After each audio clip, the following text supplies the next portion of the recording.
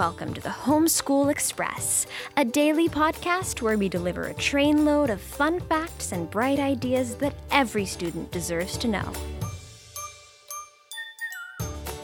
I'm Carly Freeman, and I'm here with my dad, Dr. Criswell Freeman. Today, we're taking the train to a spot near Merritt Island, Florida, which is the home of the Kennedy Space Center. The Space Center is where, in 1990, they launched the rocket that carried the Hubble Space Telescope into orbit. Since then, astronomers have made good use of that space-based telescope, and they've learned a lot of new things about our home galaxy, the Milky Way, which, by the way, happens to be today's topic.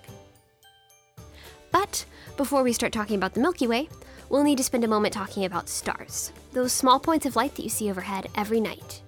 Unless you have a telescope, almost every point of light that you're seeing is going to be a star. And each one of those stars is a huge hot ball of gas, similar to the sun, which is also a star. So, a galaxy is a huge collection of stars that are all held together by gravity. And gravity is the very same force that makes a ball fall back to the ground when you throw it up in the air.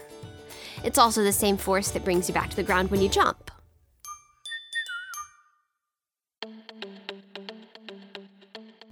The sun, all the planets, and everything else in our solar system is part of the Milky Way galaxy, which looks something like a beautiful spinning pinwheel.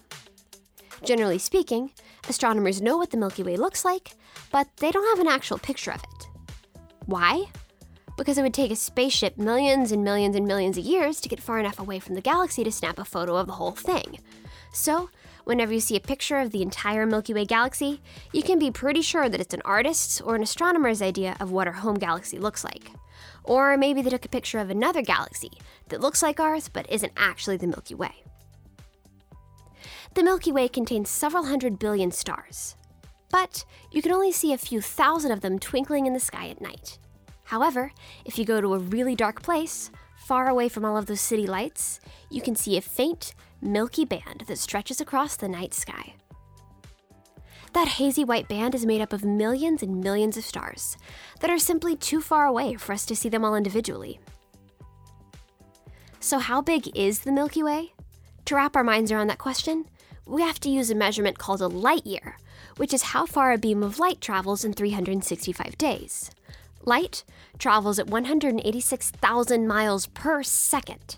So, it takes about 8 minutes for light to travel from the sun to the Earth. But the Milky Way is so big that it would take the same beam of light at least 100,000 years to go from one side of our galaxy to the other side. And some astronomers believe that the Milky Way is much, much bigger than even that. Even though the Milky Way is loaded with stars, most of our galaxy is actually empty space between those stars. In fact, stars are so far apart that they almost never bump into each other. For example, the nearest star to our sun is 4 light years away, so a ray of light from our sun takes 4 long years to get there. But a regular spaceship traveling at 17,000 miles per hour would take about 165,000 years to get there. Long road trip. And let's finish today's Homeschool Express trip with a bit of timeless wisdom from a titan of astronomy, a man named Galileo Galilei. Galileo lived in Italy about 450 years ago, and he is considered one of the founding fathers not only of astronomy, but also of modern science. Looking through a telescope that he built himself, he discovered the 4 largest moons that orbit the planet Jupiter. And as a scientist, he made many other discoveries too. Galileo once said we cannot teach people anything. We can only help them discover it for themselves. And if you stop to think about it, it's still true, especially for homeschoolers. If Galileo were here today, he'd be quick to tell you that the opportunities to learn, like the Milky Way galaxy, are vast. But he'd also remind you that nobody can learn things for you.